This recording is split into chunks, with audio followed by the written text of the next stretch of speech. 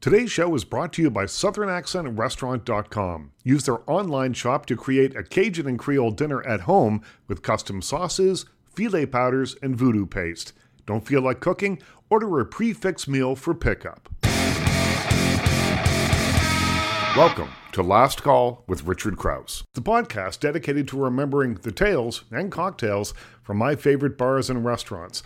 I spent 17 years slinging drinks, and now I'm slinging stories. Unlike many of the other bars that I profile on this podcast, CBGB Omfug wasn't known for its food or drinks. Over the years, the club's small menu included hamburgers and pizza produced in a kitchen that has often been referred to as a public health hazard. It was Hilly's Chili, however, the menu's signature dish that became legendary, but not because of the taste. Whipped up in a filthy, industrial-sized pot, the recipe included the usual ingredients: tomato sauce, beans, a handful of spices, and some other ingredients unique to the club. Model and Playboy playmate Bebe Buell says that Stiv Bators of the Dead Boys told her that the band used to, well, flavor the chili with things that didn't belong in chili. Gross. You nasty. Whether that's true or not, when I asked Lucasta Ross, one of the founding members of CBGB regulars The Bee Girls, if she had ever eaten there, she said, "Oh, God, no. I think the Dead Boys did. When they were signed to Hilly, he gave them beer and they could eat food there, but no. Yeah, I've been told. I was raised with better cuisine than that." Stiv Bator says that the Dead Boys used to flick their cigarettes into the pots of chili and. Yeah, they were quite the scoundrels, let me tell you. They loved practical jokes, and I didn't. And they played them amongst themselves all the time. They're just like, you guys are insane. They truly were. The antics of the Dead Boys aside, it was such an anything-goes kind of kitchen that no one even batted an eye when one of the cooks brought his pet rat in on every shift. Long before she became the celebrated writer and director of movies like American Psycho, The Notorious Betty Page, I Shot Andy Warhol, and Daliland, Mary Harron was a regular at CBGB's. She helped start and write for Punk magazine and became the first person to interview the Ramones and Talking Heads from their home base at CBGB's. I asked her if she ever tried the chili. Never. In fact, I think every so often you would see somebody very rarely, but somebody had food. It's like, oh my God, did nobody think they ordered food here? But I remember I knew the cook there, who was a nice girl. And it's like, but why do they need to cook? Nobody ever eats there. Mm-hmm. Legendary rock photographer and CBGB regular Bob Gruen always avoided eating at the club. In the very early days, he made chili. He was supposed to eat there, which was not a place you eat at. There's lots more to come with Mary Harron, Bob Gruen, and Lucasta Ross in the after party. Binky Phillips of the band The Planets, who opened for the Ramones at CBGB, talks of once poking his head into the kitchen only to see a, quote, fresh and wet pile of dog shit about the size and shape of half a cantaloupe left behind by owner Hilly Kristal's dog Jonathan. The dog was given free rein of the joint and nobody ever cleaned up after them. With no poop and scoop policy in place, the club's floor and stage were often laden with reminders of Jonathan's presence. Bob Gruen remembers Jonathan and another dog that guarded the club. Since it was locked up at night and during the day, they wouldn't sit around the club, and I think that if they found it, they would probably throw it out. But it was a possibility that when you're walking towards the stage, you could, if you weren't careful, you could step in some dog shit. It was that kind of club. Lucasta Ross recalls seeing evidence of the presence of the dogs during the club's daylight hours. And if you ever saw it during the day, it was even more repulsive, with the dog piles all over the floor that Hilly would then pick up with his hands. But I've heard about the dogs. They were very casual about cleaning up after them. Yes, I'd say that's a very nice way of putting it. Even when it was first opened, the club felt run down and came with a lived-in smell that persisted over the decades. And don't get me started on the bathrooms. I still have nightmares when I think back to the restroom David Byrne called legendarily nasty. A commentator on the website Polestar once wrote, "The bathroom was not a cool or cultural thing. It was a toxic wasteland that someone should have been put in prison for allowing to exist." Someone else wrote, "If you go to the bathroom there and go home with just hepatitis, you're one lucky dude." Lucasta Ross remembers her first time seeing the legendarily filthy bathrooms. I remember asking, I said, "Where's the bathroom?" He goes, "Oh, hold on a second." And he had Gita Gash, a company who was Cheetah's old lady from the Dead Boys, and had her accompany me down to the washroom, and I just went, no part of me is touching any part of this. So from then on, Arturo would just take me across the road, and I'd use the loft bathroom. It was repulsive. Bob Gruen remembers the legendarily filthy bathrooms, but says he didn't go there to go to the bathroom. He went for the music. Because so many people were so drunk and stoned in there, the bathroom became covered in graffiti. And to avoid having people shoot up in the toilet, he took off the toilet doors, which made it rather embarrassing if you really had to use it, I think he left them on in the ladies' room, so some of the men went into the ladies' room. It was very co-gender or whatever. Yeah. We didn't, but because the bathroom became so disgusting and covered with graffiti, it became something that people who were not used to that Lower East Side kind of 150-year-old ambiance, they would talk about the bathrooms. Like, "Oh my God, have you seen the bathroom? See this?" We didn't go there for the bathroom. Most of the guys, it was much easier to just step out into the alley and piss in the corner than go downstairs to the bathroom. So that's what most of the guys did, and a lot of the girls. It's like, it was pretty loose back then. But it was funny to me as somebody who was there to see people now hearing about CBGBs and thinking that the bathroom was somehow an attraction or a notable part of the club. It was not. It was just a disgusting bathroom. But you went there for the music and the friends. You went there to meet people. You didn't go there to go to the bathroom. You went to the alley if you needed to go to the bathroom. Still, for $1.50, you could get a quart of beer and a pack of cigarettes, and as long as you didn't eat Hilly's chili, you'd likely survive, unlike the unlucky Bowery citizens who would often be found dead just outside the front door first thing in the morning. Nope, CBGB isn't significant for its contributions to the food and beverage industry. It's significant for its oversized influence on rock and roll history. It's the punk rock Cavern Club, a launching pad for new genres of music that still reverberate today. Punk rock would likely have happened without CBGB, but the grungy little club gave it a home base.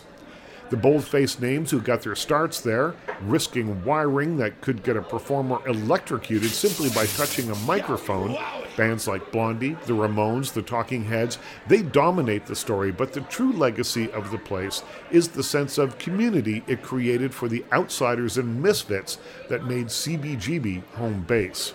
It was never about the place, said owner Hilly Kristal's son Dana. It was about the people. It was definitely that. Says Lucasta Ross, who was introduced to CBGB culture by her friend Arturo Vega, the graphic designer who created the Ramones' famous logo and is sometimes known as the Fifth Ramone. It was definitely that, and I began to really like it because Arturo had introduced me to so many people, and the more people I knew, the more fun it was, and the less I thought about it as a pigsty. But it was, I'd sit down somewhere and some guy would come up to me and goes, "I want to be your dog." And I'd just go, "Oh, get away." You lick my arm and I'd go, send him on the floor. "Go. You want to be a dog? Go walk on the floor." And just stupid things like that, and guys in bands trying to ask me out, and I was like, absolutely not. And it was just you never knew who you were going to see, and people who played a lot. Once you knew people, it was lots of fun. But she adds, no matter how many friends surrounded you, you had to be careful while you were in the club. There weren't a lot of people to be trusted during those days. Is that true? Because again, Mary Harron, Bob Gruen had told me that you'd see the same people. It was a very sort of a regulars bar. You would see the same people over and over again. And, one would assume, I guess, that you would get to know them, but maybe you could get to know them and still not trust them. Well, yeah, because the thing was there were so many drug addicts, and you can't trust the drug addict, You said something like, can you watch my purse while I go? It's like, even if you'd known that person for 6 months, your wallet would be empty. In this podcast, I'll talk about the unruly story of an accidental cultural incubator born out of a unique moment in history where outsiders were brought together, celebrated, and encouraged to be themselves. Mary Harron was one of those outsiders. All you had to do to be a member was turn up. All you had to do. And I remember the very first time we went with Legs and John, Roberta Bailey was on the door, who's still a friend of mine, and she was very nice to us, and she let us in for free. And Roberta, was always friendly to me, and that was important. Like, she would always let me in for free, and she always was, treated me warmly, and that was great. So I felt like I had an in there. And then even though, you end up knowing only really intensely a small portion of the people there, but you're a member. And I remember the first time I went there was this bookstore called Cinemabilia, where both, I think, Tom Verlaine and Richard Hell had worked, and it was in the East Village. And the first time I walked into CBGB's, Terry Ork, who ran the bookstore and also managed television, when I went and brought my whatever I was buying to the counter, he said, "Oh, you're a CBGBite." And I'm like, "Yes." And I felt, "Oh, I've been anointed. I am definitely an official member of this group." So I thought it was I felt it was real belonging. And then later I remember Lester Bangs, the great and late lamented Lester Bangs, said to me, when you first walk in, you think, and there were a few people dressed like in the hardcore punk style.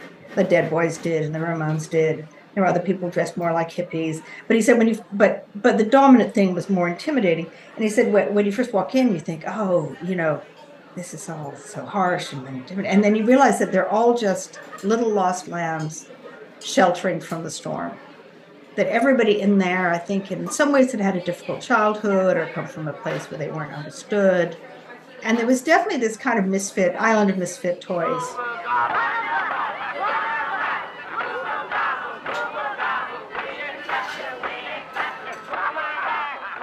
Violence-oriented punk rock music. Don't underestimate this particular kind of music, Quince.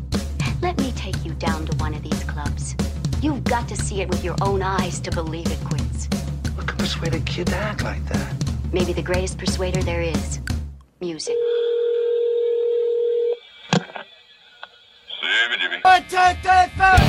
The story of CBGB, the home of punk rock, doesn't actually begin on Lower Manhattan's grungy Bowery.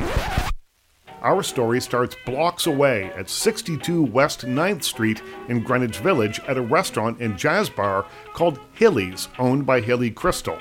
A former Marine, Kristal studied music at the Settlement Music School and was once a singer in the men's choral group at Radio City Music Hall. After a failed stint as a jazz singer, he got into the hospitality business as the manager of the internationally renowned Village Vanguard on 7th Avenue in Manhattan, booking legendary musicians like Miles Davis, Thelonious Monk, and John Coltrane. Good evening. And welcome back again to Village Vanguard.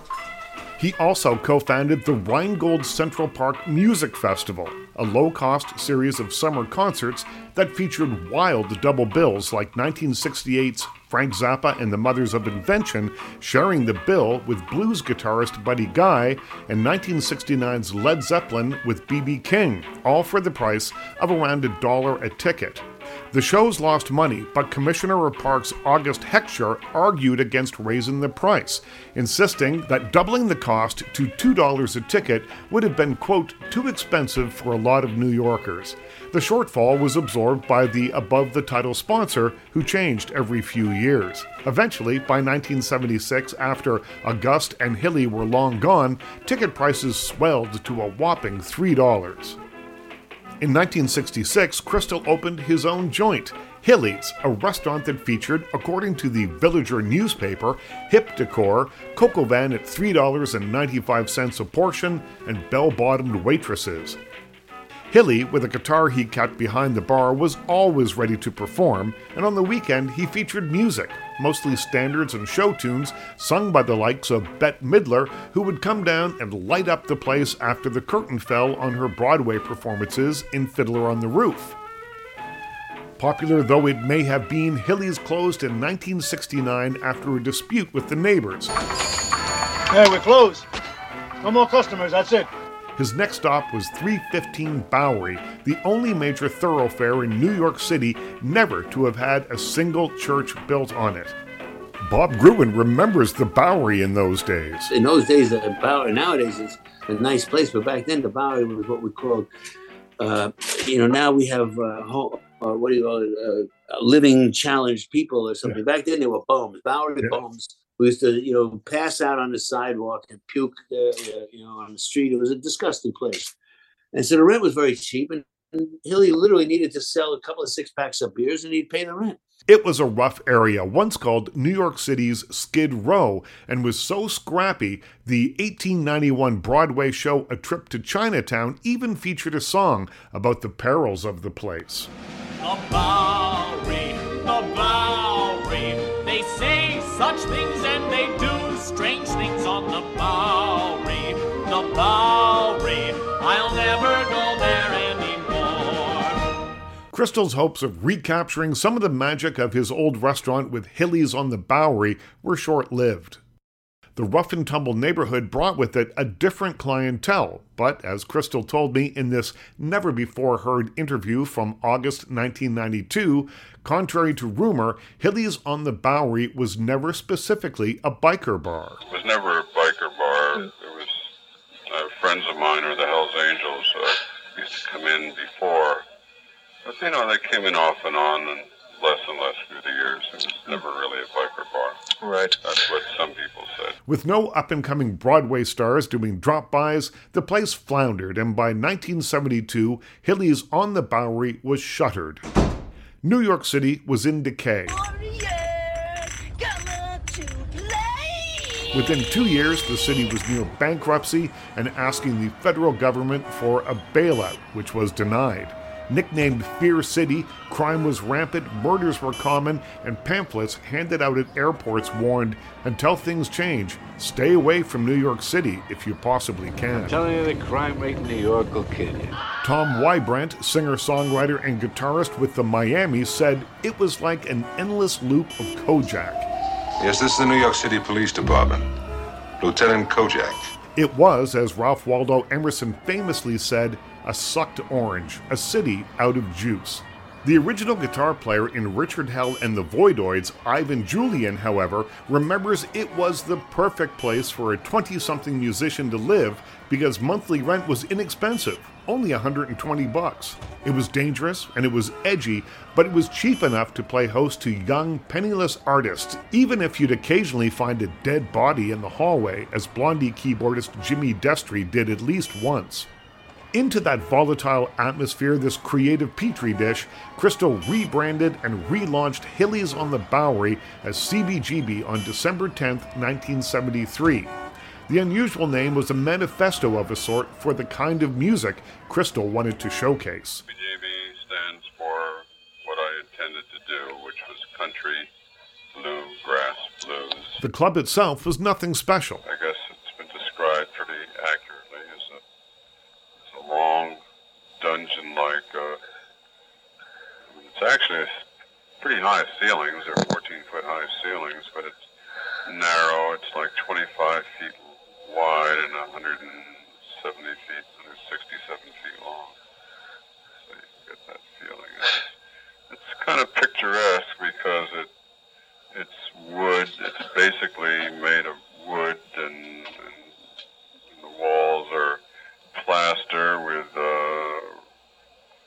pieces of posters and all kinds of stuff on them. So it looks kind of we keep it in repair, but it looks as if it looks well used by, looks interesting. Mm-hmm. Bob Gruen recalls some other details about the club's interior. There was always things dripping from the ceiling because there were pipes that went up. There was like a flop house hotel. I don't know if you can say flop house nowadays. You know, these people, homeless, home challenged people used to sleep up there for, you know, $2 a night or something. So whatever was dripping from the pipes always made you wonder, was it condensation or was it something coming out of the pipes? It was really kind of gross. And the floor was very uneven. My wife talks about the girls who would get their high heels caught in the cracks in the floor and fall over, you know, and they're already drunk, but then they catch their heels in the crack because it was an old building. Hilly certainly didn't fix the floors very much. I've been told, actually, that the layout of the bar was very nurturing for bands playing there. Jerry Harrison said it's long in a narrow room, so even if there's only 20 people there, they'll be at the front, so at least it feels like there's an audience. Well, I'd say 20 people, it doesn't feel, but I'd say, well, we do about 350, and I think if you have 50 or 60, it still feels pretty good. Yeah. 20, I don't know. To the band, anyway. B-Girl singer Lucasta Ross said the energy in the room depended on who was on the stage. I mean, if they hated you, the energy was pretty, tense. And if they really liked you and they got into you, it was just the most amazing feeling. Like to have, even though it's 300 people, but they're all screaming and clapping and really enjoying you after a few songs, And then, especially when people realized that I could really sing. Then it was great that we got excellent feedback. But like I said, it depended if it's like just like here, like if the Valtones got on stage after we got on stage. I mean, everybody'd be happy, bouncy, and then they got on stage, and then everybody's chopping each other up with sliced glass, and pogoing into each other and mosh pitting and all the stuff that I couldn't stand, So the energy was definitely dependent upon which band was playing and how the audience reacted, I'd say. Two neighborhood guys, Bill Page and Rusty McKenna, who booked music at Hilly's on the Bowery, continued to book acts at CBGB fueled by their enthusiasm for new music. Keeping with Hilly's rule of only booking bands who played original music, supposedly because he couldn't afford to pay royalty fees to the performance rights organization ASCAP, they booked the bands the more established places wouldn't touch. As Patti Smith said, there was no real venue in 1973 for people like us. We didn't fit into the cabarets or the folk clubs. After I saw what was going on with these bands, artists who had no place to do their own music, and I made it compulsory that this is what they had to do. This is make their own music, not do cover or be a copy band. Then no place would let you play if you were doing your own music, unless you were well known. Right. So I did it the opposite. I said the only way you can play is if you do your own music. And I kept, stimulating that kind of thing and kept going. Was there a specific kind of music that you geared itself towards? I've heard about a new wave policy that was brought in. New wave is a name that somebody gave to what was happening. I mean, I think it was back to the basics kind of thing. It was not, it was not music that was redundant or music that, you heard 1,000 times before. So it was new music. It was, in fact, a new wave of music. I mean, I don't think there was any specific sound except that, as I said, a lot of it did revert back to basics. I think the basic difference in the 70s where people learned to play their instruments as a means of expression, and they didn't start as musicians per se, so that the music took many different personalities. I asked Bob Gruen if he had any insight in how Hilly Kristal booked the bands at CBGB's. He didn't care what, you didn't have to bring an audition tape and say, do you like my band? Because Hilly would put on anybody on the Monday night. It was called audition night, I think. And if you brought 5 or 6 friends who would buy beers, you could play. And if you got 10 friends who would buy beer, you could come back and play again. He was not judgmental about the kind of music, which was brilliant because it allowed bands to learn how to be good. They didn't have to be good to play there. Mary Harron remembers Hilly Kristal as someone who said yes when everyone else was saying no. One of the greatest things you can do, and great artistic movements have have been created by this is you get one person who says yes. So Hilly Kristal just said yes. He said yes to Tom Verlaine and Richard when they said they wanted to play there. He said yes to all kinds of bands if they wanted to play there. He said, yes, fine, come in, small cover charge. Yeah. Yes, you can play. And he created the venue. It didn't matter what he thought about the music. He allowed it to play. And maybe he liked it, but he allowed it to play. And without Hilly, there would have been no scene.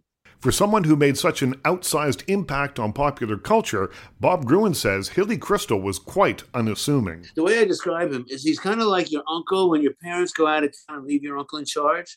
And he doesn't really want to interact. He just wants to drink a beer and watch TV. But you kids can go in the basement and you can do whatever the hell you want. If he hears a loud crash or somebody's crying, he'll throw you out. You can't break anything. You can't hurt anybody. That's the only rules. Other than that, he doesn't care what you do. Like I say, in the early days, he just pretty much liked to be left alone. His wife was very involved in keeping order. She was kind of the principal. We called her Mrs. Hilly.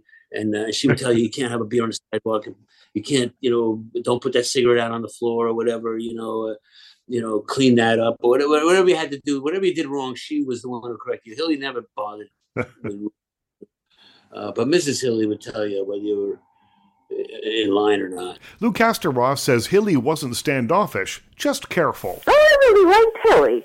He thought I was a doll because I met him, like I said, with Arturo well before anything else. And he just would sort of look and he was like, what are you doing in a dump like this, kind of. Well, everyone that I've spoken to that knew him said that he was a little standoffish, but generally speaking, a kind of warm presence. I don't know so much standoffish. I would call it as just being on his toes. Mm-hmm. I'm a very intuitive person too, so I can sometimes seem a bit aloof, but it's just because I'm just sort of feeling out what I'm getting from this person, I think he was kind of like that, he'd sort of keep his eye on you and check out, just sort of see how you behaved, and I guess some people take that as standoffishness, but I think he was just, smart and wanted to check people out before he trusted them. One of the first acts to play the intimate stage at CBGB lied to Kristal and claimed to play some country music to get the gig. In reality, television merged the energy of punk rock with flashes of art rock and frontman Tom Verlaine's cerebral lyrics. The shift in music styles brought an addition to the club's name. An unplug means other music or uplifting, gormandizers. Television's first CBGB gig on March 31st, 1974 is often cited as the date when the club's golden age began. In total, CBGB's was open for 11,997 days and wild nights. With 2, 3, 4, 5 or more bands playing on most nights, it would be impossible to list everyone who performed on that storied stage. The thing about CBGB's that people realize is how many unknown bands played there. Because they always talk about the CBGB, the place that people played, and famous bands came from CBGB's. Well, the famous bands were the Ramones, the Talking Heads, Dingy, Patti Smith, Living Colour came a little later. But after a few bands like that, you run out of names. After six or seven famous bands. And CBGB's had 5 bands a night, sometimes 7, for 7 nights a week. They were open New Year's and Christmas for about 35 years. So there are tens of thousands of bands that play at CBGB's that you never heard of. Nobody ever heard of, And a lot of them are good. Bob Gruen told me about one of those bands that were good, great even, but never caught on. The Miamis, he told me, wrote 78 #1 hits that were never recorded. Gruen adds that at the beginning of the scene, most of the music industry ignored CBGBs, which allowed the bands to be bad, experiment, and try new things without record label A&R people crawling all over them. No commercial potential was a phrase people said often about those bands. They're great, they're a lot of fun, but no commercial. Nobody's going to buy a record.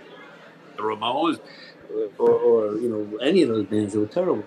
But good, they learned how to play in front of an audience at CDs. Hilly Kristal remembers that most of the record companies didn't have the vision to see commercial potential in most of the bands that played at CBGB's. These record companies, except for Seymour Stein, very few were interested. They used to put down Blonde and say they were awful, and she was awful and couldn't sing, and this. They put down everybody. A&R people, record companies. Very,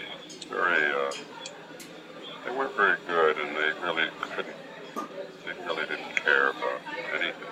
But, Bob Gruen told me, the stakes were a little lower at the beginning of the scene. It was really that kind of a incestuous scene where people, were competing, but in a friendly way. If somebody got robbed, everybody else would do a benefit to get their equipment back, something like that. It was a very friendly kind of competition. All for one and one for all, but I'm better than you. My song's going to make it. And I don't think that they really had a desire for world domination. It was like, can I meet a girl and get a free beer? that was your reward.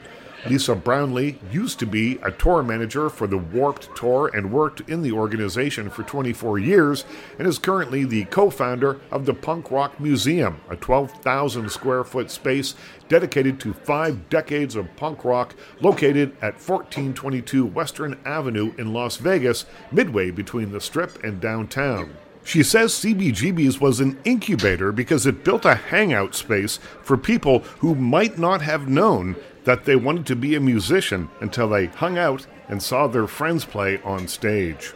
I just think it was a place to hang out, right? It was like if somebody had a big living room, you'd hang out there, but instead you're hanging out at CB's. And then once every band that would play, the next band would be in the audience and go, I can do that and I want to do that, right? So you'd see your friend up there doing a show. You think about anybody who would come to a television show or a Patti Smith show or a Ramones.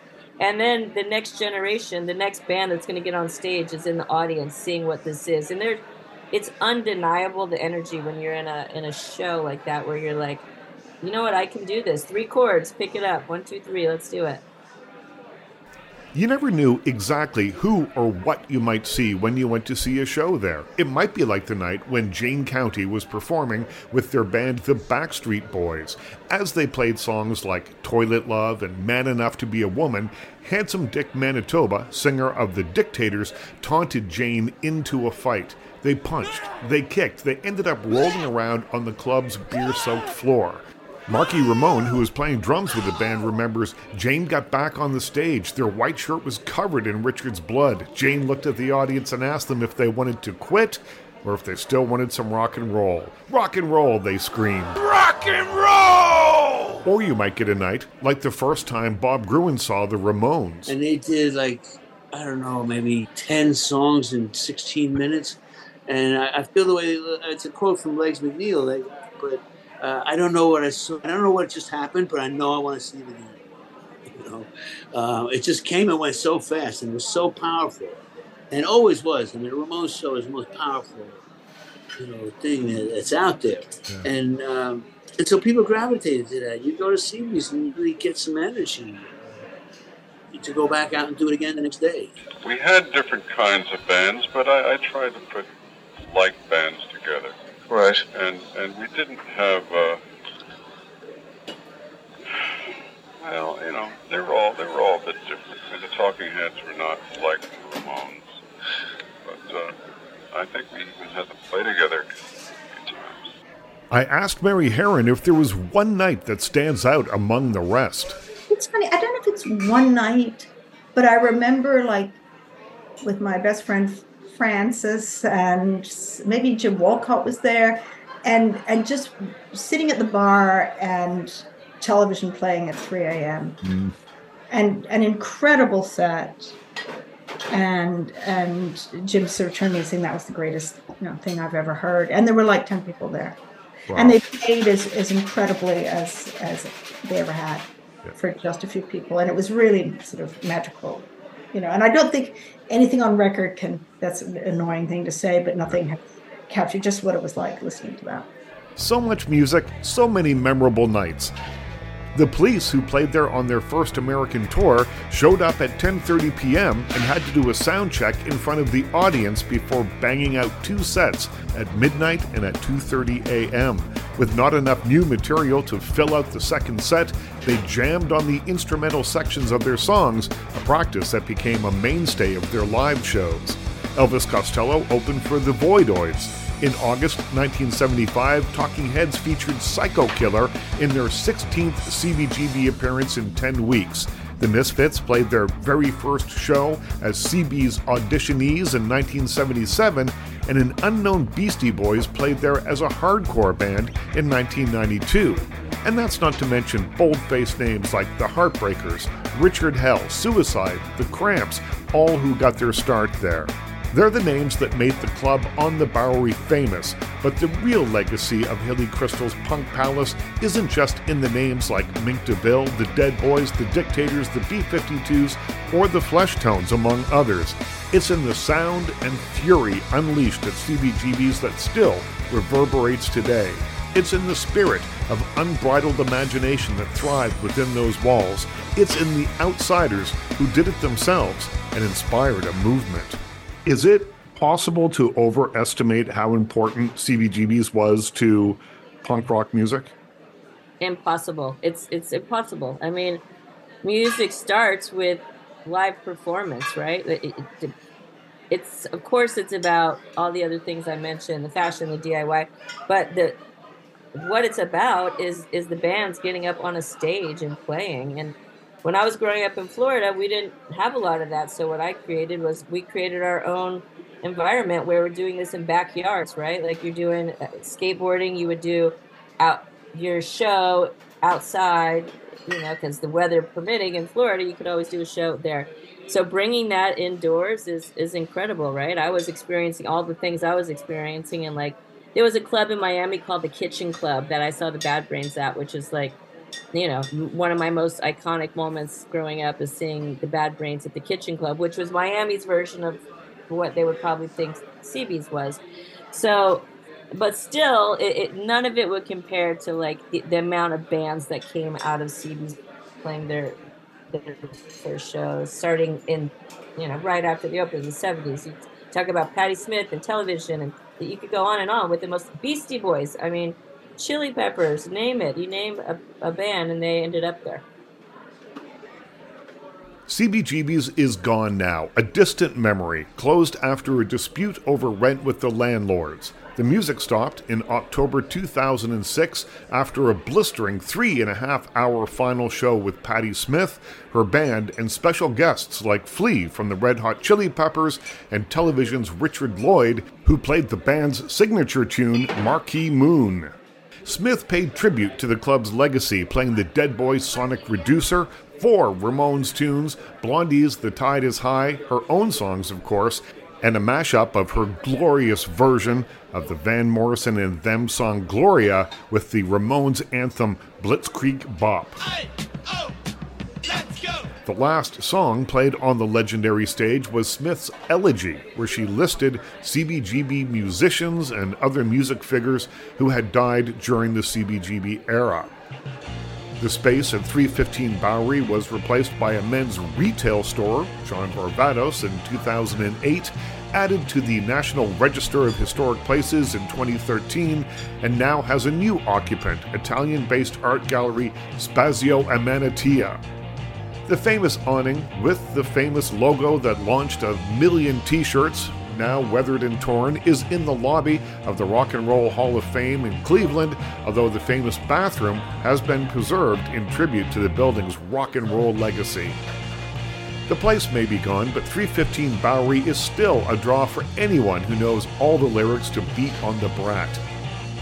As a tour manager, Lisa Brownlee brought bands through CBGB's, and now she's a New York City resident. You know, when I moved here as a non-New Yorker in 2010, Arturo would laugh at me. People would laugh at me that I'd want to go take a picture in front of what was CBGB's. Right? Yeah. They're like, "Oh my gosh, embarrassed! I'm embarrassed of you." But it's a big deal, and I am completely nostalgic. I still walk over to the loft where I lived with Arturo and say, "The Ramones lived here," and everybody would just walk around the corner and go to CB's. Like that area to me, it's the reason I moved to New York. I mean, of course I moved to live with Arturo, but I'm so deeply embedded with what I thought, just the punk culture from the 70s, the early 70s, and what broke punk into the mainstream. Really, when I got the opportunity to come here and live around the corner from CBGB's, no matter if it had moved on, it was just iconic for me to go like, I can't believe I'm here in this neighborhood where everything that I cared about when I was young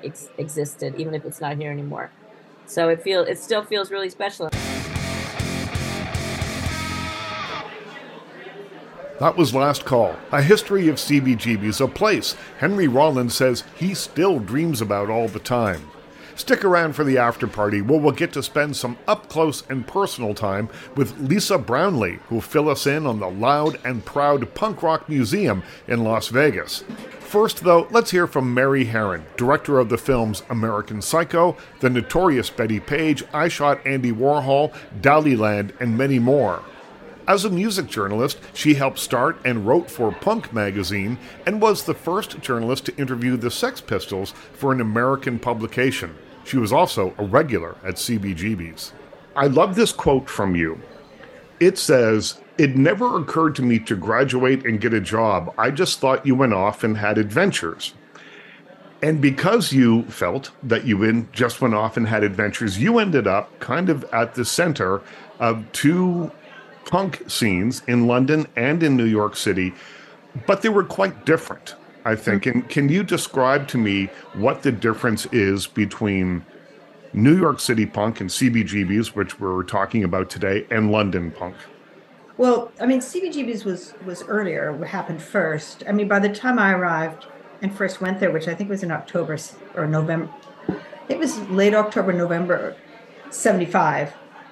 The CBGB's scene had already been going for a year, and even though I was fairly early to join it, I always felt like, oh, if only I'd been there in 74 when Patti Smith was still playing and CBGB's and Richard Hell was still in television, and I missed out, But in fact, obviously it was an amazing time. Mm-hmm. I mean, when I found it, it was, I didn't know even, there's a lot I didn't know about rock music. I wasn't one of those people who've been a huge Iggy fan or had been knew a lot about the roots of bands that were the roots of punk. I knew about some things, but not those. But I think what I felt when I found it was that I'd found New York City, I found Bohemia, like 1950s Bohemia or Paris in the 30s. Except it was a rock and roll one. I mean, it was quite literary. I mean, like Patti Smith was a poet and Richard Hell was a poet. I mean, they were kind of like more street poets, but they were poets. It was older, like some people like Patti, I think at that point was like 28. Richard was like 26. I mean, it wasn't as young as English punk. Mm-hmm. And then the first time I went with John Holmstrom and Legs McNeil, who were starting Punk magazine. It was the first time any of us had been, but it was this legendary place. And they wanted to do an interview with the Ramones. And they knew I had to, I always feel like part of it was just they knew I had a tape recorder because I wanted to be a journalist. So I brought my tape recorder and then Lou Reed was there, which was very exciting to me because the one thing I did know about was the Velvet Underground.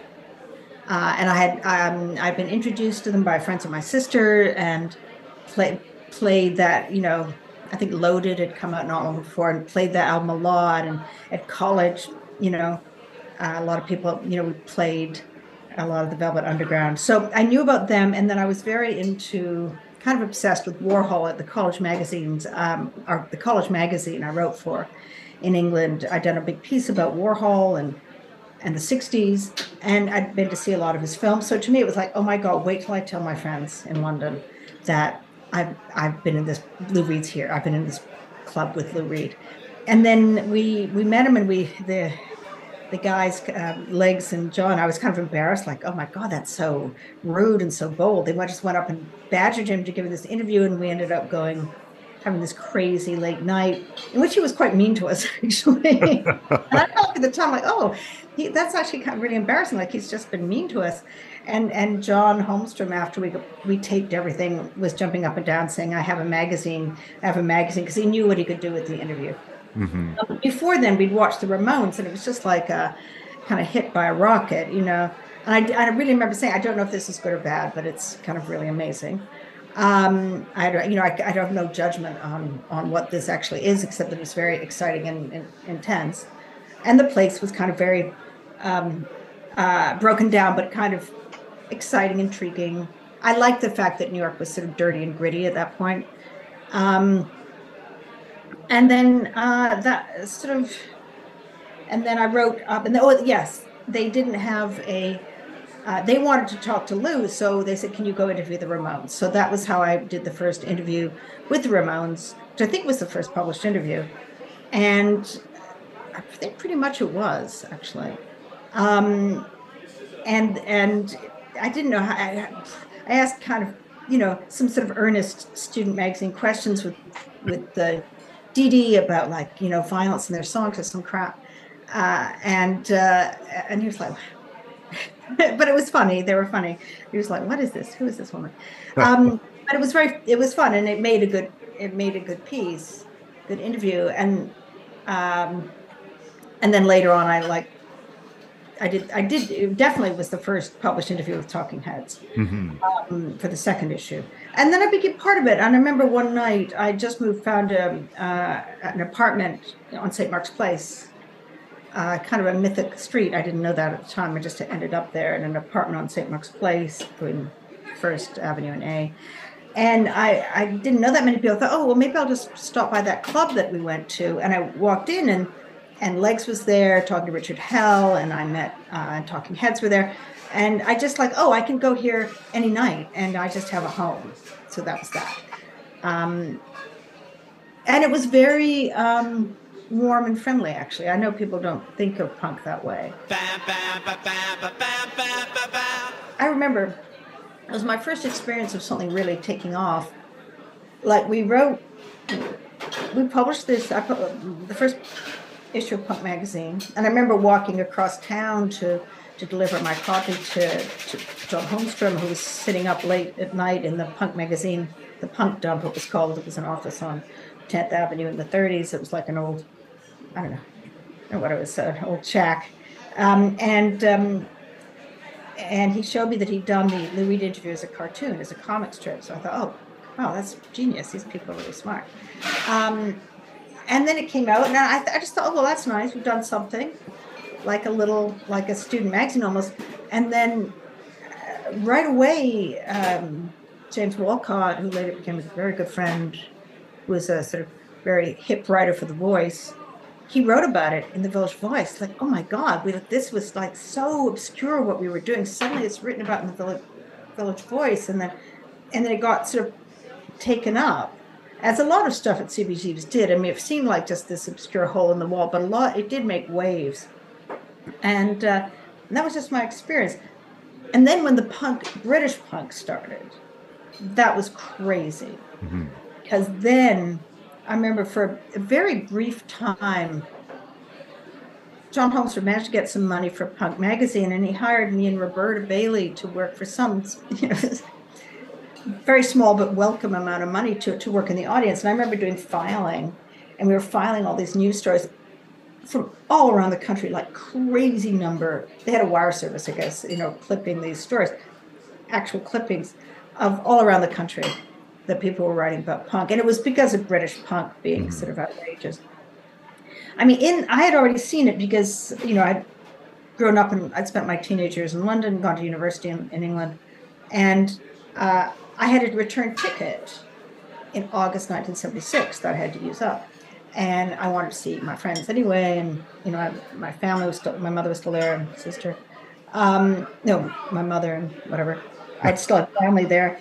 And I used up this ticket, and I remember at the bar at CBGB's, John Holmstrom saying, you should go and do an interview with Eddie and the Hot Rods, and who were like a, pub rock turned punk band kind of thing. Rock, yeah. But at the time we're like, popular. And he said, and if you can, get an interview with the Sex Pistols. I had never heard of the Sex Pistols. They said he wanted to talk to Iggy and the Hot Rods, the Sex Pistols, and Brian Eno. and all of which I did when I was over there. And so I went there, and by the time I got there, like, it was crazy. And that was very exciting to be in on British punk. But I remember I went to the 100 Club, not for the famous first punk festival. It was I just missed that. But I went to the 100 Punk to see the Damned, and I just couldn't believe what I was seeing. Everybody seemed like 16, and it was really intense and feral and kind of wild. And I just thought, oh my God, they've taken all this literally. Like, I knew that there was something quite, even among the Ramones, and definitely among the Ramones, there was something quite arty about and conceptual about American punk. Like, there was, the fact that they were doing the leather jackets and the 50s thing. I mean, it was constructed, in a kind of ironic, humorous way. Even though the music was very intense, there was a certain attitude. It was kind of like an art attitude. And of course, there was, obviously, from Malcolm McLaren and Vivienne Westwood, were very art people. But the kids were so young, and all you felt was this release of like anarchic, crazy, violent energy. And I remember going to another concert, and just like in a pub, like the Greyhound, I think, in West London. And at the end of the night, the ground was just covered with shattered glass, or maybe it was shattered plastic, but it was like a bomb site.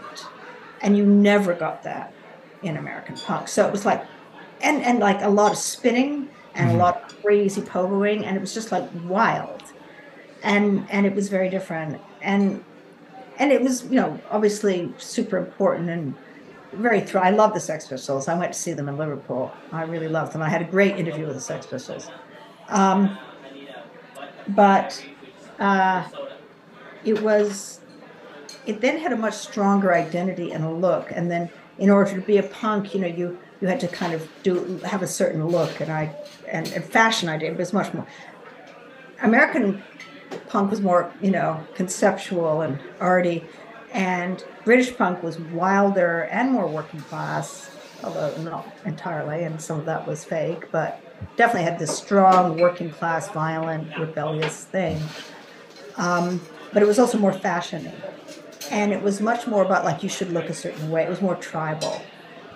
Because, the British rock culture generally was very tribal. If you were a mod, you had to dress away. If you were a rocker, you dressed a certain way. If you were, heavy metal, you dressed a certain way.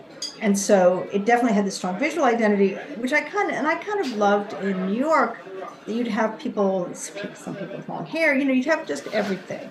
And I missed that kind of, also it was easier for me to fit in, and I just felt like you didn't have to dress a certain way or look a certain way. It was very accepting.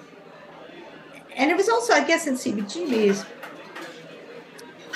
it wasn't dump, it was a dive, but that also made it very, very homey, very comfy in a way. Well, did you know Hilly Kristal? Oh yeah. Yeah. What was your take on Hilly? Oh, I loved Hilly. I mean, to me, he was always friendly. Also, like I turned up like years later. I'd been away. I moved to Paris for a bit, and then I was in London. I'd been working in George TV, and it was like years, like 10 years or something, maybe 8 years. And I walked in and said, "Hello, Mary. How are you?" I couldn't believe he remembered me. It was amazing. So he was always friendly to me. Obviously that's my personal take, but I think he was a good guy. And to me, and people always said he didn't understand the music. It didn't matter. He had, one of the greatest things you can do, and great artistic movements have been created by this, is you get one person who says yes. So Hilly Kristal just said yes. He said yes to Tom Verlaine and Richard when they said they wanted to play there. He said yes to all kinds of bands if they wanted to play there. He said, yes, fine, come in. Small cover charge. Yes, you can play. And he created the venue. It didn't matter what he thought about the music. He allowed it to play. And maybe he liked it, but he allowed it to play. And without Hilly, there would have been no scene. Well, this is it. So why was CBGB's the center of this scene. There were other clubs. There weren't that many other clubs, from what I understand, but there were still a few. Max's Kansas City was probably still around, and a few places like that. But what was it about CBGB that made it such a perfect incubator for creativity?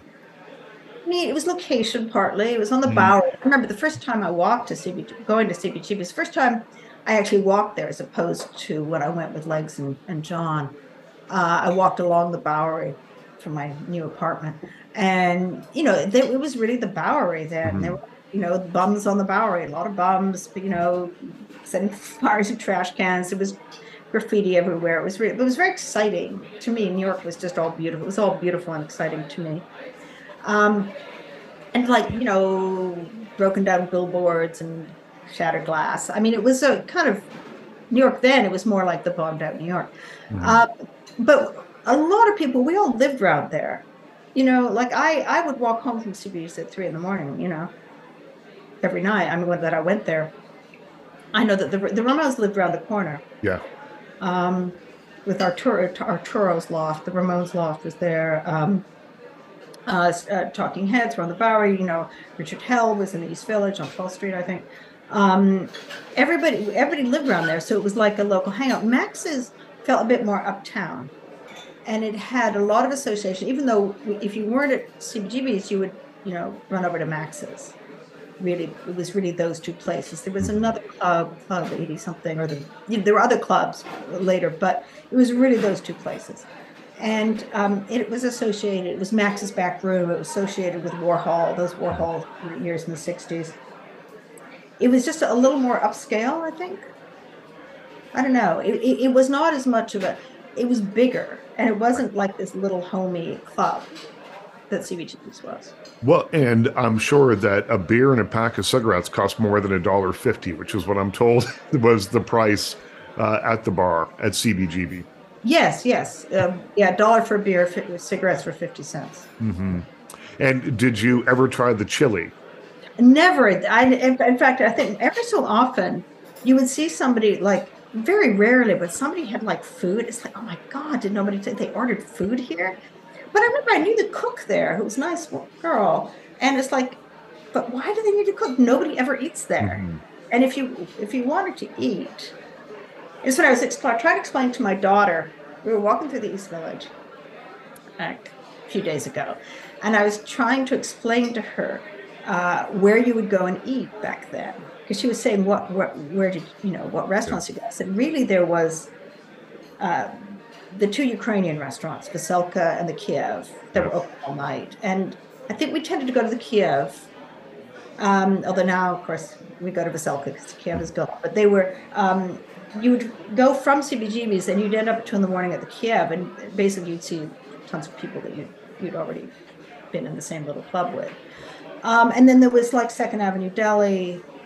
There was one Italian restaurant, John, which is still there. Like a little Italian on 12th Street. John's on 12th Street. Yeah. And I remember like my dad came to town and we went to Jaws, like, I get, going out to a restaurant, You didn't go to restaurant culture and like cocktail culture did not exist until I remember then, maybe it was 77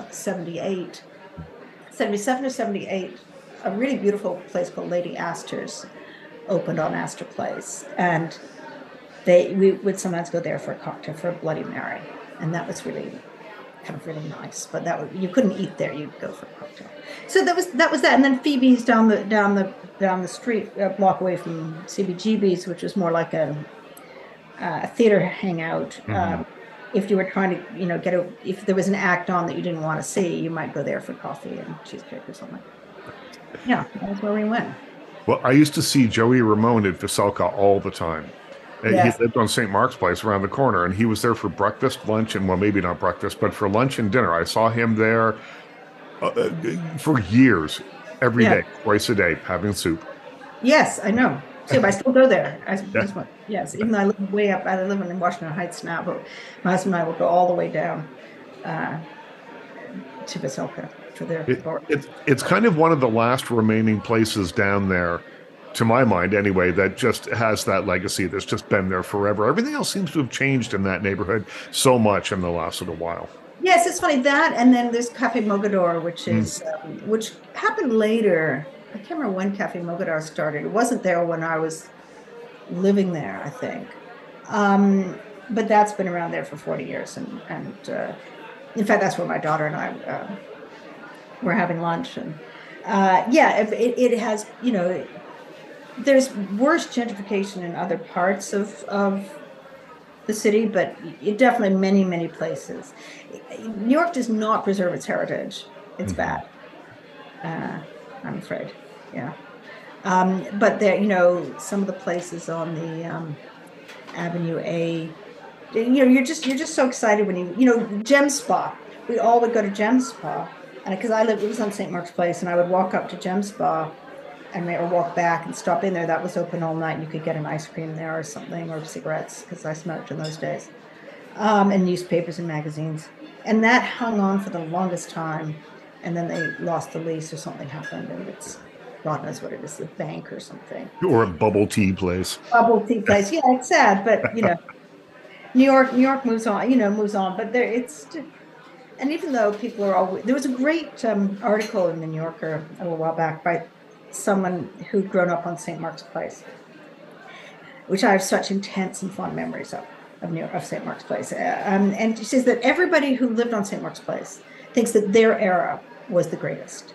And for me, like St. Mark's Place is late 70s, 75, 78 or whatever. That was never as good after that. And, if you're in the 60s, it was like, my God, that was the time, it was because it was a big hippie street. Mm-hmm. And then she grew up there in like the early 2000s. And to her, it's like, well, it will never be the same as it was in the early 2000s. And I think that I remember when I moved to New York in 75, everybody said, well, if only you'd been here 10 years ago. Or if only you'd been here in the 50s or the 40s. And that was when New York was really great. And now people look back on, and now New York sucks. Oh my God, the city's collapsing. It's lawless, there's crime. And, I remember in the East Village, like really the East Village, like far down, like down Avenue B or C. I had a couple of friends who lived down there. And like, they didn't even bother to check the electricity. It was like this law, the authorities have abandoned it. And that was considered so terrible, but it was actually, of course, a very exciting time. Well, artists could afford to live down there, and that's where that's where it all comes from. And that is gone now. I think. I thought it was interesting that in my interview with Hilly Kristal from 1992, he said it's crazy now here. Apartments, they're like $600. Who can afford $600 to live down here? It's crazy. I know. Yeah. And now it would be $3,000 or $4,000. Absolutely. Yeah, absolutely. But I do feel like New York revives. New York sort of somehow from the ground up.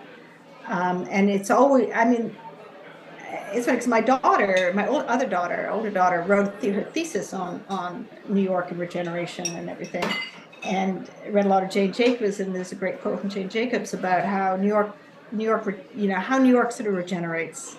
It's written off, and then somehow, from the streets, it comes back up. Mm-hmm. And it may be, you have to go to Queens, which is really a great borough, which I would never have dreamed of going to Queens when I was young. Like, that would have seemed like going, if you said, do you want to come to the North Pole?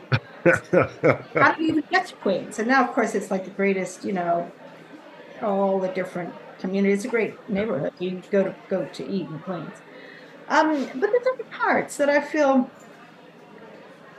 for all the sort of corporate, there's a terrible corporate takeover of Manhattan, but that too is temporary.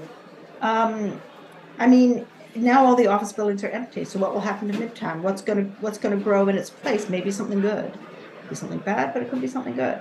And New York does have it's so crowded and so crazy, but there is a great spirit of people take it over and make something of it, which I'm hoping will happen in those empty office buildings. Maybe I'm too optimistic. Do you remember, other than the first night with Lou Reed and the Ramones are playing, one night that really sticks out in your memory? It's funny. I don't know if it's one night, but I remember, like, with my best friend Francis, and maybe Jim Walcott was there, and just sitting at the bar and television playing at 3 a.m. And an incredible set. and Jim sort of turned me to saying that was the greatest thing I've ever heard. And there were like 10 people there. Wow. And they played as incredibly as they ever had for just a few people. And it was really sort of magical, And I don't think anything on record that's an annoying thing to say, but nothing have captured just what it was like listening to that. Well, Mary, thank you so much. Thank you so much. I enjoy going back there in my mind. That's awesome. Thank you so much. That was Mary Harron. Next, let's learn more about Las Vegas's Punk Rock Museum from co-founder Lisa Brownlee. Congratulations on the Punk Rock Museum. Thank you. It's still settling into my brain that this is real, that we made this, we did this, and this is what I do with my life now. You have one thing that I'm desperate to see. There's probably hundreds of things I'm desperate to see, but there's one thing that I know about, and that is Joe Strummer's Last Bag of Weed. We always